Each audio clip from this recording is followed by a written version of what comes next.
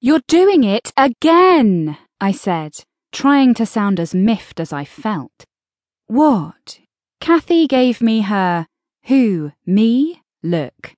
"What am I supposed to have done now?" "You're sticking your nose into my love life." "I didn't think you had one." "I don't, but..." "Then I can hardly stick my nose into it, can I?" I hated it when Kathy insisted on dragging logic into an argument. "My name is Jill Gooder, and I'm a PI. I'd taken over the family business after my adoptive father died. My life had become much more complicated when I'd discovered that I was a witch. I wasn't allowed to tell any human about the whole witch thing, and that included my adoptive sister, Kathy. "Look," she said. It was never a good sign when Kathy began a sentence with the word look. "You and Jack Maxwell were getting on just fine until Susie What's-Her-Face showed up. But now she's gone, so you have a clear run at him." "It's not as straightforward as that." "Of course it is. You either like Jack Maxwell or you don't." "Even if I did, and I'm not saying I do, but even if I did, he hasn't actually asked me out." "You could ask him." "No way."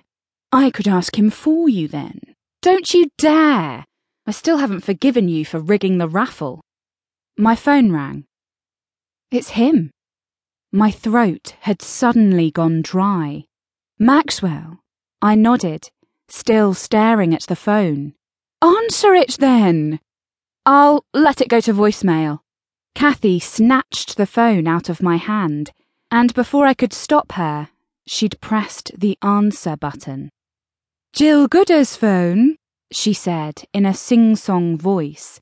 "Hello, Detective Maxwell. It's Kathy, Jill's sister." I shook my head and mouthed the words, "Tell him I'm not here." "Yes, she's here. She'd just nipped to the loo, but she's back now. I'll pass you over." Kathy handed me the phone. She had a huge grin on her face.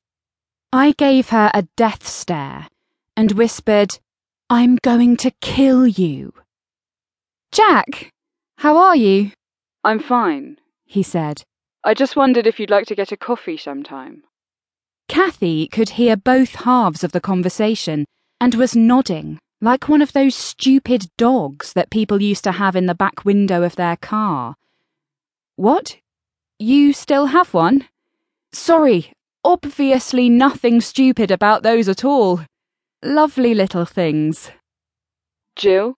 Maxwell said. "Sorry, Kathy was distracting me. Sure, why not?" Kathy fist-pumped the air. So childish. "How about tomorrow afternoon?" "See, that wasn't so painful, was it?" Kathy said, once I'd ended the call. "I guess not. He must be keen if he got rid of Sushi for you." "Who says he did? She was probably transferred back." "Come on, Jill. How naive are you? He obviously did it for you." Susan Shea, or Sushi as I preferred to call her, was an ex-colleague of Jack's. She'd been assigned to the Washbridge force for a while and had made things very difficult for me. I wasn't sure if Jack had been instrumental in having her sent back or not. It was a nice thought, but I wasn't entirely convinced. Jack Maxwell and I may have buried the hatchet, but we were hardly starry-eyed lovers. We hadn't even kissed yet. And besides, there was still Drake to consider. If what his brother had told me was true, I'd treated Drake badly. At the very least, I owed him an apology. "Earth to Jill," Kathy nudged me. "Dreaming of Jack?" "We're just getting coffee, that's all." "For now," she smirked.